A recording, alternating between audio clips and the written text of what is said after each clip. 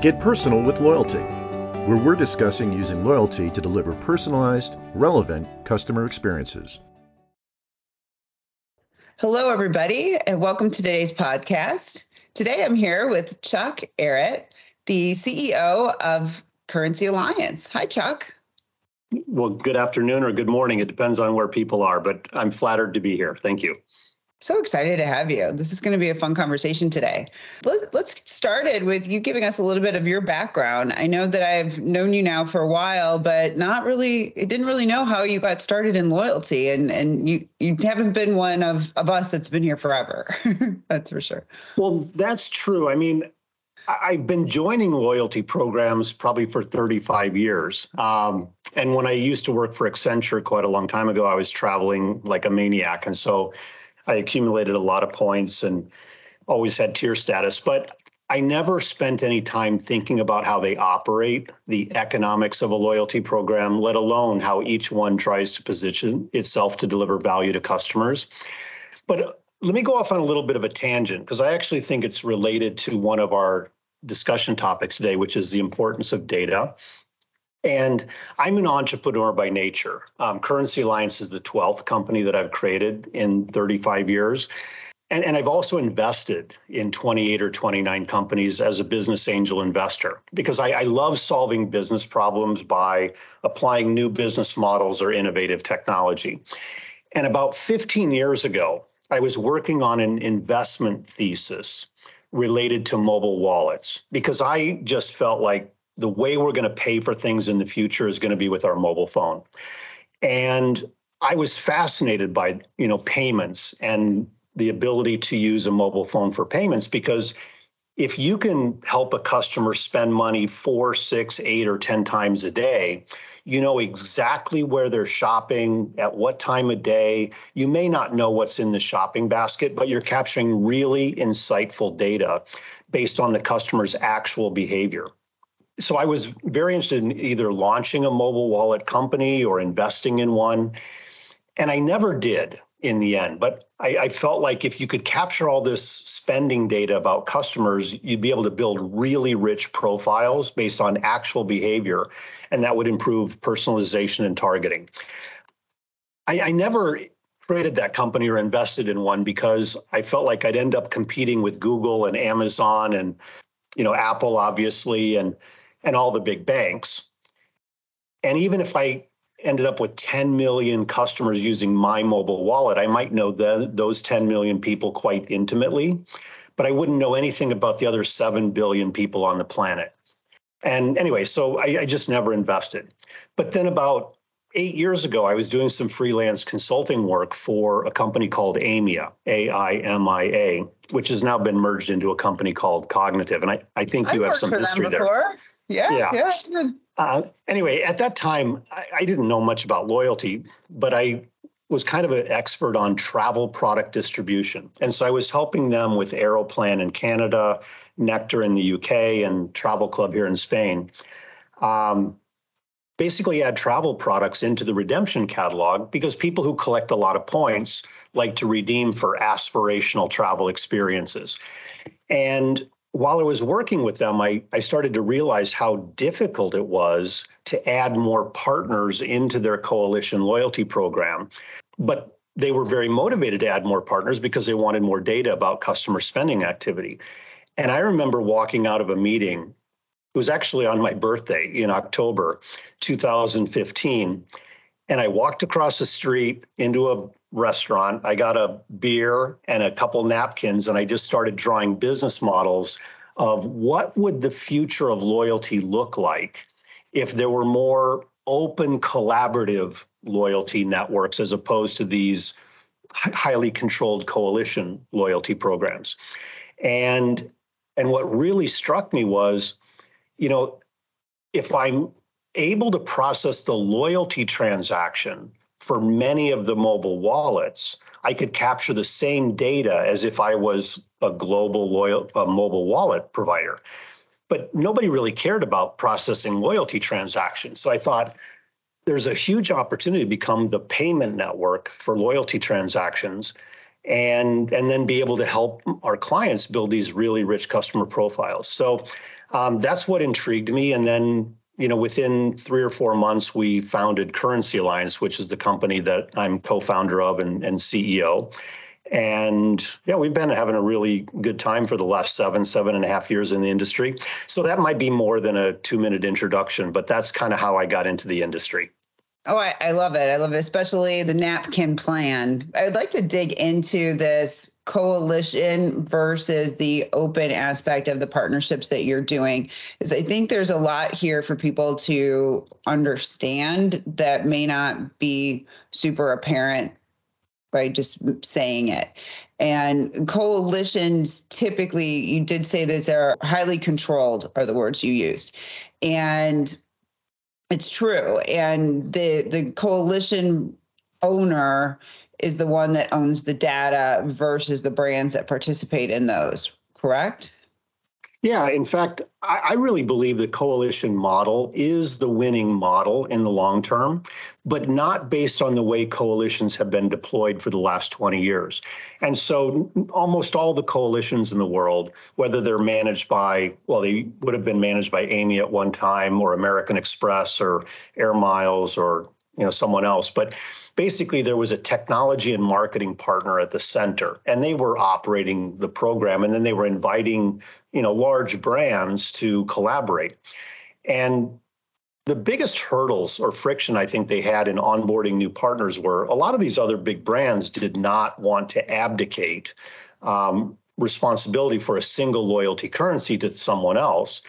And they didn't really want a third party to be owning all of their data, let alone whatever cost or fees were being paid.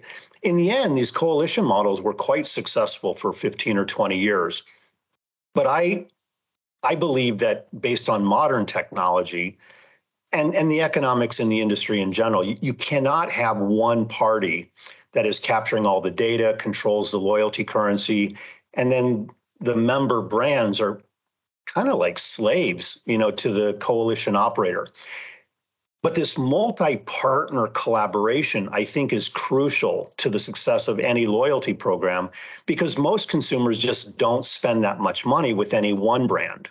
And so if a brand is only operating their own loyalty program with their own loyalty currency, maybe 15 or 20% of their total customers are active enough to earn enough points to get to interesting rewards. But the other 75 or 80% of customers just can't spend that much money with a brand to ever get to interesting rewards. And so if the customer can't earn more points or miles among partners, or possibly redeem points among partners, then the value proposition just doesn't resonate with the majority of customers. And I don't think you can compete this decade, or arguably, even in the last 10 years, against Amazon and Baidu and WeChat and these other companies, unless 60, 70, even 80% of your customers. And so if you don't collaborate in a more open loyalty network with a bunch of partners, then 60 or 80% of your customers are just never going to opt in to your loyalty program. And then you're not going to be able to collect data on them. Under GDPR and similar legislation, you won't even have permission to collect their data or analyze it or send them marketing messages. And so my view is the cost of the points is trivial compared with the value of the data that can be captured from your customers and then used, to drive more engagement with the customer. And so anyway, I just think the standalone loyalty model isn't very effective because it only allows you to be relevant to 15 or 20, 25% of your customers. But the coalition model with an expensive intermediary sucks too much of the value out of the ecosystem. And so Currency Alliance was created to provide this very thin layer of technology that allows brands to connect with each other and collaborate under whatever commercial terms they want. So you could have 5 partners that all have their own loyalty program and their own points collaborating, where the customer could choose which of the points they want to earn among each of the partners, or they could exchange points between the program. But every time a touch point takes place or a transaction takes place, it generates insightful data about the customer to help each of the partners improve their personalization and engagement. And so, like I said a moment ago, I think the cost of the points is kind of trivial. Let the customer choose the points that they want to collect and focus on the value of the data and then driving more customer engagement. But the only way this really works is if there's very low cost technology that allows these brands to easily connect to issue, redeem, or exchange points. That's amazing. You had me thinking about so many different things as you were talking. As a company who wants to move forward with loyalty, do you have a question around what verticals you're seeing? Maybe we should just start there. Where do you see this fit best? I'm assuming travel, like we've talked about, but is this also a model that could be used with retail? I think it's relevant in almost every industry. And in fact, in specific industries, it's almost essential. For example, if you're a mobile phone operator, your amount of revenue per customer is pretty fixed. You're in an industry with fairly high churn. You've got a lot of competition, margins are thin. And so if you don't collaborate with partners and give customers the opportunity to earn more value in this loyalty ecosystem, your ability to lock in that customer over time, I think, is greatly diminished. Same thing with utilities. So in our case, the majority of our clients are in the travel industry, but it's not because I think that's the best fit for this open collaboration model.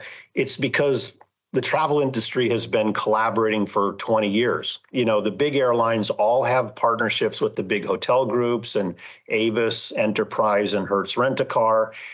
And those partnerships generate high volume transactions. They're extremely meaningful for the frequent business traveler, but 90% of people don't travel very often for business. And so would you join the United Airlines Mileage Plus program because you fly once a year or twice a year? And then if your partners are Intercontinental Hotel Group or Hilton, but you only stay in hotels 2 or 3 times a year and you almost never rent a car, then those partnerships aren't very relevant. So I think that these big travel programs will be adding a lot of non-travel partners, sort of everyday earn, everyday spend partners, so that they can be meaningful to less frequent travelers. And in fact, I've told a number of airlines that your most valuable customer in the future might be someone who never pays for an airline ticket, but they're earning enough points, maybe $500 or $800 a year worth of points among your partners. And then they redeem those points for a free flight to Cancun or Mallorca. And so they never actually pay you cash for an airline ticket, but those customers are earning points among partners where you're selling those points with a profit margin. So anyway, the answer to your question is we do have a lot of travel brands using our technology platform because they've been doing this a long time. They understand the pain involved in managing partners at scale. And they also recognized during COVID that they needed non-travel partners to keep their brand top of mind. But retail obviously is a sector where, I don't know how much clothing you buy per year or specialty goods, but most people don't buy that much of any one thing. I don't know how often you go to the pharmacy. So in retail, I think, anybody who's selling clothing is complementary to anybody who's selling sports gear, probably. And certainly they're complementary to anybody selling electronics, into the home, or anybody who's, providing educational materials or things like that. And therefore, there are lots of complementary brands that I think could easily collaborate. And sometimes I see partners say, well, we've got 10% overlap in product that we sell, therefore we're competitors. And I think they're looking at it upside down. I think they should say we're 90% complementary and therefore we should partner, to drive more engagement with this customer. Yeah, it's super interesting. I think that retail has traditionally looked at more of a closed loop system. But one of the things we're seeing just as a general trend in loyalty is how do you extend your brand beyond your brick and mortar, let's say. So somebody's thinking about you when they're making that purchase today, but how do you stay with them when you're out doing other things? One of our clients is an energy drink provider, and they have partnered with athletes Patrick Mahomes, which is one of the big quarterbacks, I think Kansas City. Shouldn't be careful how I tell the story because I'm not sure I know all the information. But anyway, so people can choose him as their athlete. And when they're watching the football game and he throws for a touchdown, they can earn points in the loyalty program. So there's this, it's pretty fun. And so there's this extension. So they've taken the brand that you're only thinking about maybe buying when you're at a GNC, and now you're thinking about it on the weekend while you're watching your favorite team. And so it is certainly a trend that we're seeing. And so when you start to apply that trend and you're thinking about the retailer with their typically this very closed loop system, it's like actually if you open it up and you bring in partners, you can hit that customer more and more at other touch points and be more top of mind, which is pretty interesting. Yeah, I think that's an excellent example. And, a lot of companies now sell product and services through marketplaces, which they do not control and they don't own. And so if you're selling product through somebody else's marketplace, how do you, raise the visibility of your brand in an environment that you're not in control of?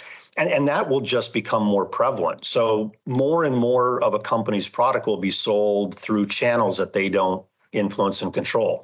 But the loyalty program can be a method for tying all of that together, even creating collaboration with the marketplace. Or if a customer buys product through a particular channel, but then they can report back to the loyalty program that they acquired X or Y, they can still get some benefit. The other thing I like about your example is that, you're sort of tying in emotional triggers to this brand loyalty. So you're not only keeping the brand visible on Sundays, I guess they play football, but you're also, sort of linking the brand to this emotional reaction. So maybe throwing a touchdown or something. And I do believe that, the customer journey to purchase, or even the customer journey to a longer term goal and objective, which might be loyalty or affinity, is made up of many steps. And in a physical retail location, a customer might have walked in there because they know they want something in particular, and they look at the options and they just buy something. But many customers now will do research on the internet even before they go to the store. They might have done price comparison shopping before they go to the store. They'll look at reviews, to understand, what's the risk of returns, things like that.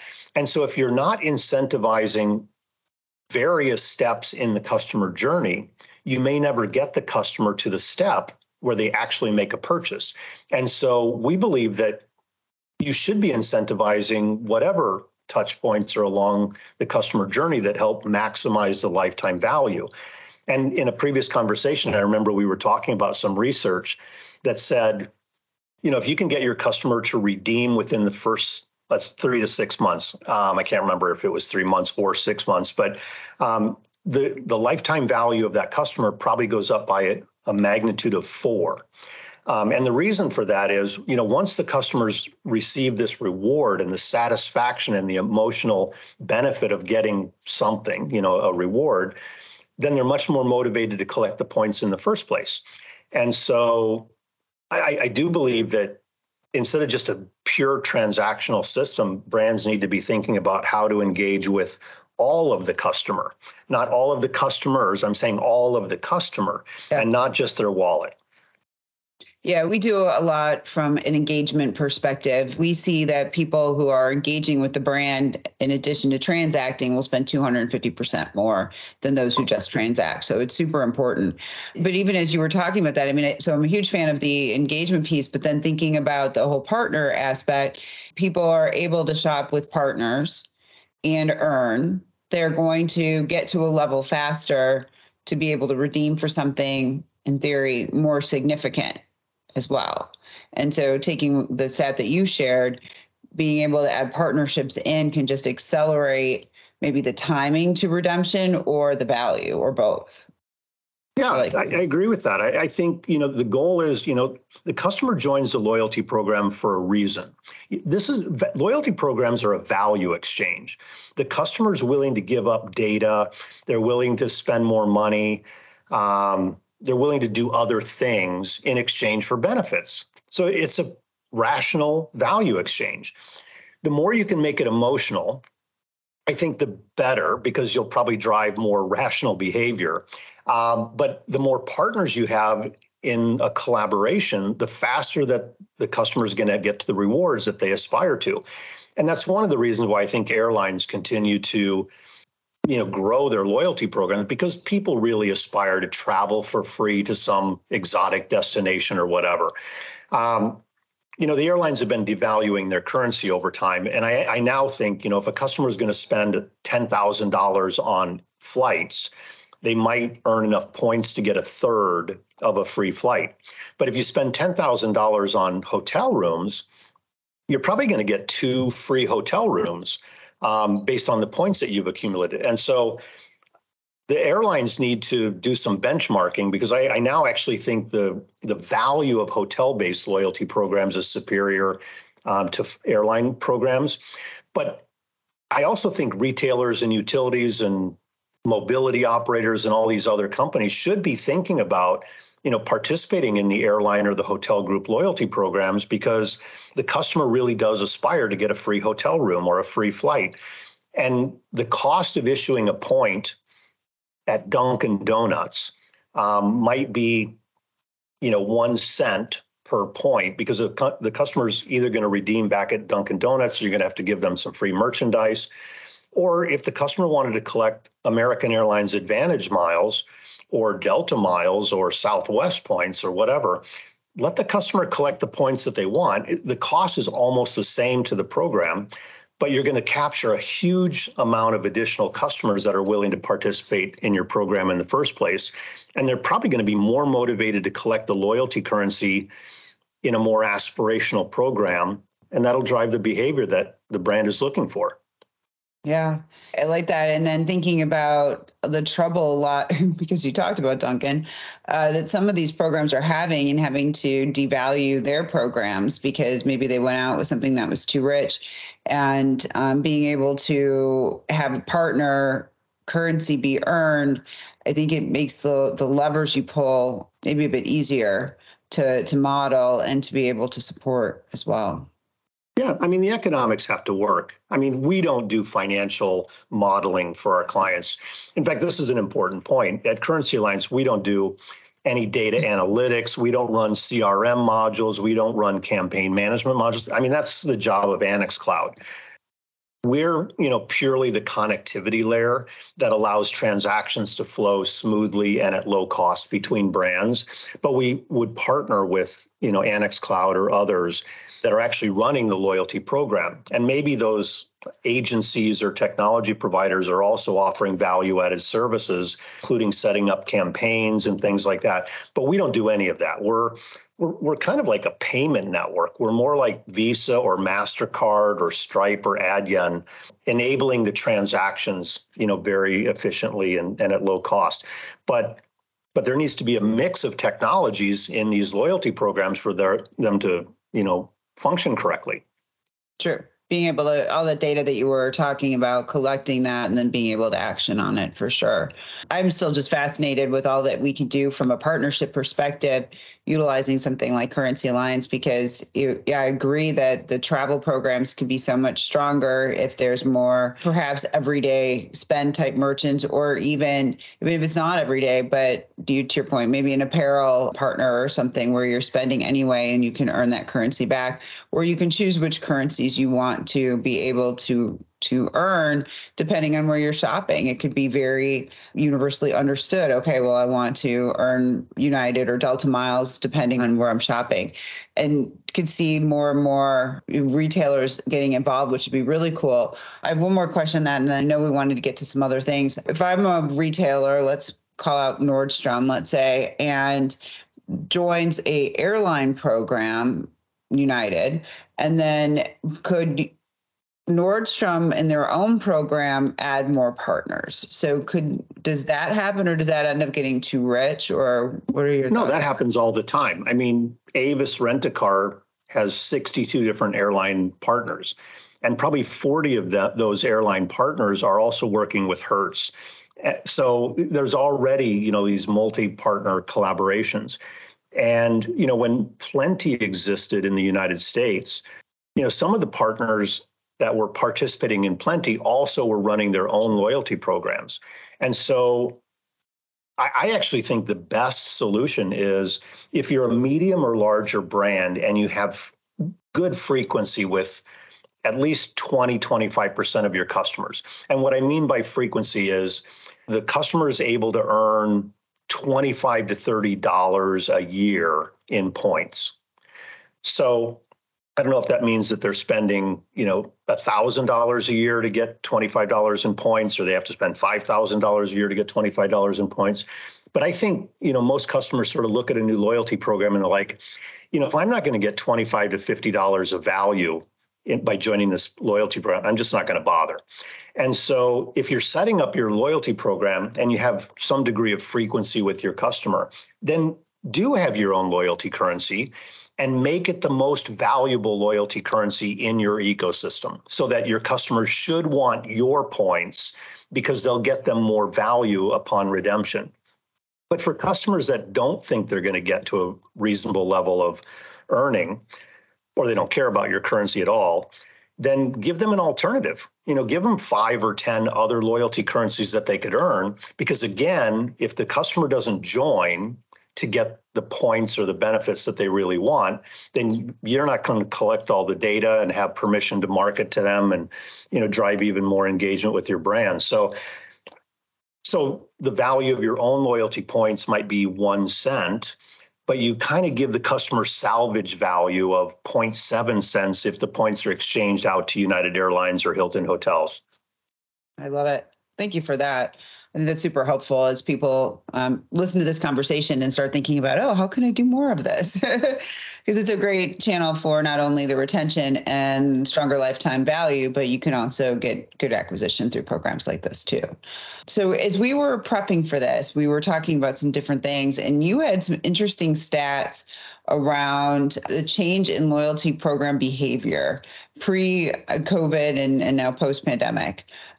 Do you have those handy? Yeah, I can't give exact data because it's a little confidential, and I certainly can't talk about individual clients, but sort of globally speaking, and let me preface this by saying, I don't think the change in the numbers is caused primarily by COVID. I think this was inevitable under any scenario. But before COVID, so sort of 2019, about 70% of the transactions taking place between partners on our platform were accrual transactions. So customers were earning points. And 20% were redemption transactions. So the customer was redeeming outside of the brand, because if the customer redeemed within the brand, we wouldn't see that transaction. And 10% were exchanges between different loyalty currencies. Today, it's about 35 to 40% accrual or earning transactions. It's about 45 to 50% redemption transactions. And it's 15, maybe 20% exchange transactions, but probably closer to 15%. So, exchange is a concept that most brands don't like, because they're thinking, why am I going to give a whole bunch of points to my customer and then let them exchange that value out to somewhere else, and then I'll never see that value come back into my business? And the reality is it's not that prevalent, but it delivers a fantastic customer value proposition, because if the customer believes that they have the freedom and the choice to move their loyalty currency almost anywhere they want, that really resonates with them. I would argue 80 or even 90% of customers like that. But in the end, only 10%, maybe 15% at the most, actually exchange out. So the cost is pretty low compared with the value proposition. But anyway, the point is that we've grown hugely with redemptions. And I think the reason for that is brands were recognizing even before COVID that they had, 60 or 80% of their total members that were accumulating some points, but not that frequently. And they probably were never going to get to an interesting redemption option or reward. And so they had to find ways to give lower cost redemption options to keep these less frequent customers engaged. And those redemption options could be with complementary brands, or they could be for lower cost things within your redemption catalog or whatever.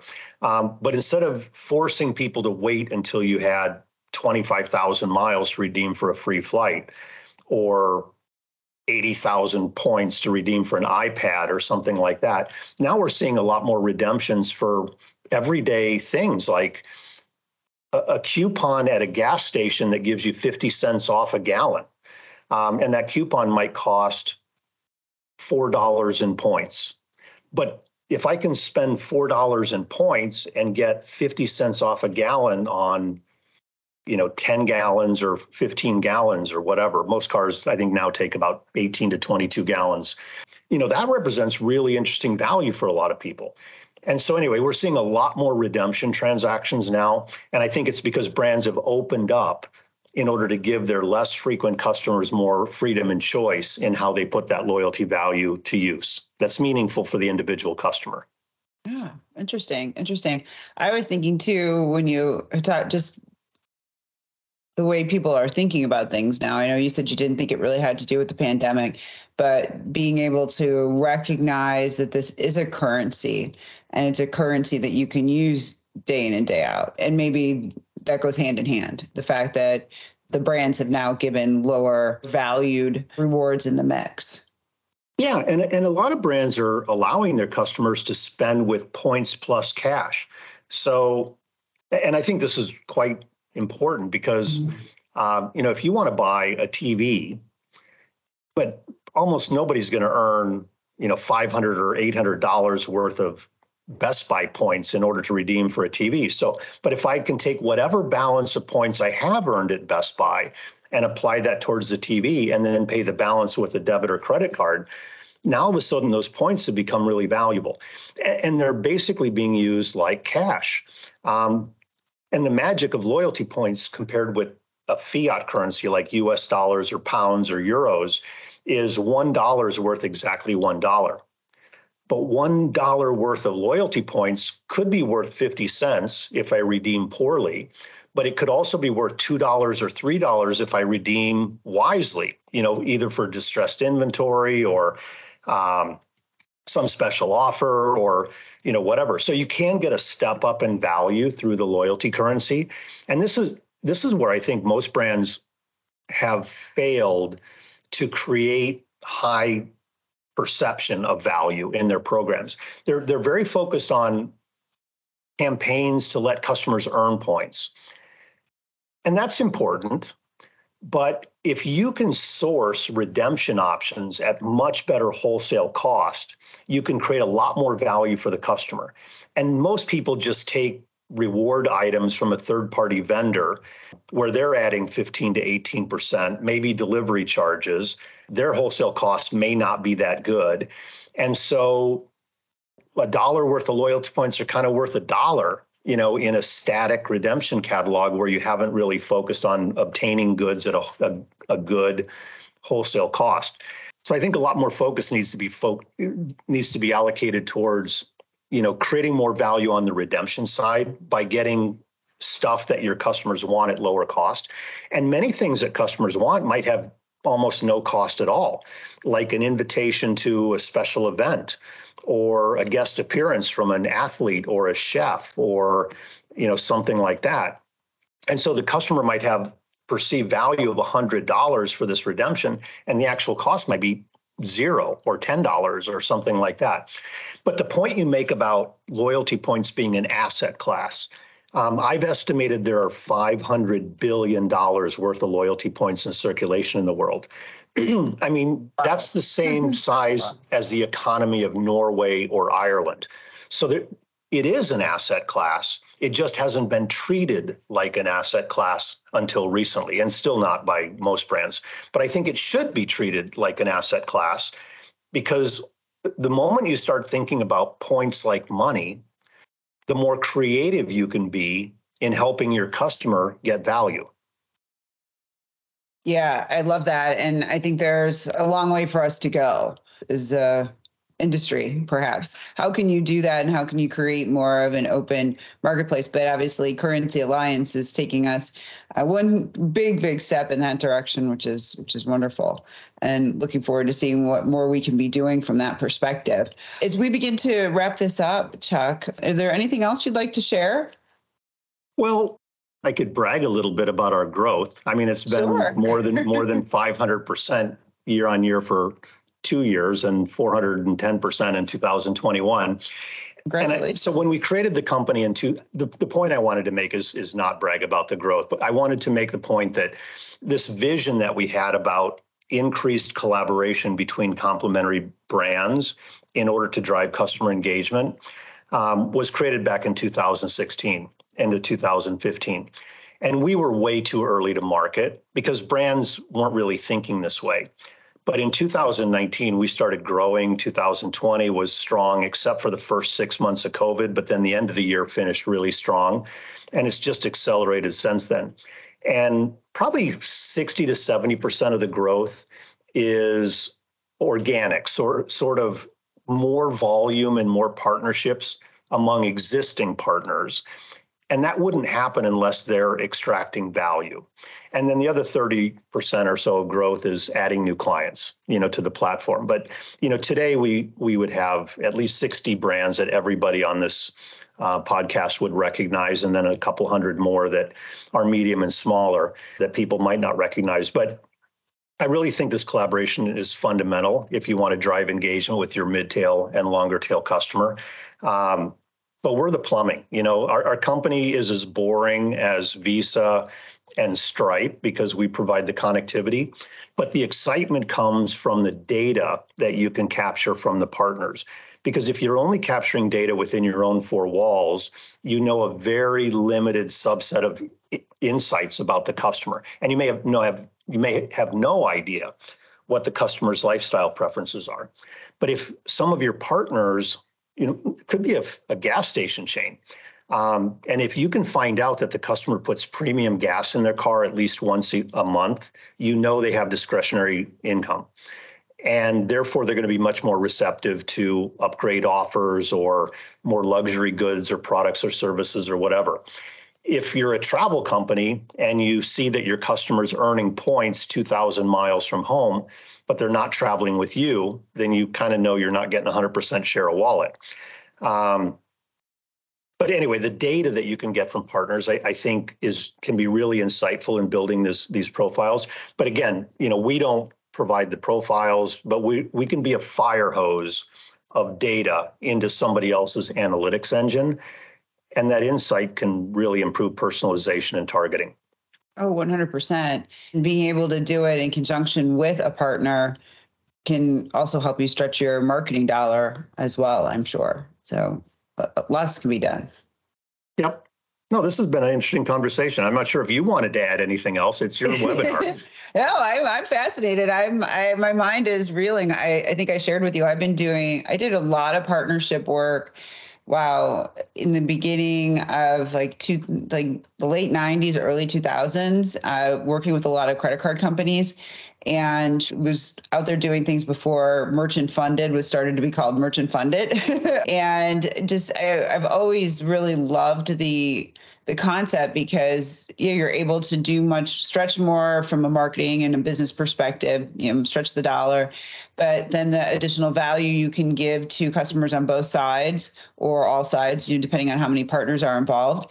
And being able to if we're smart about the data, then how can you make customers' life just easier and more rich? And so I think there's just so much potential. I'm really excited to see where this goes with technology like yours to make it easier, because again, not that the coalition models aren't great and they're not doing wonderful things in the markets they're doing them, but being able to have more transparency of the data and the customer behavior is, I think, super key to get more and more organizations involved. So.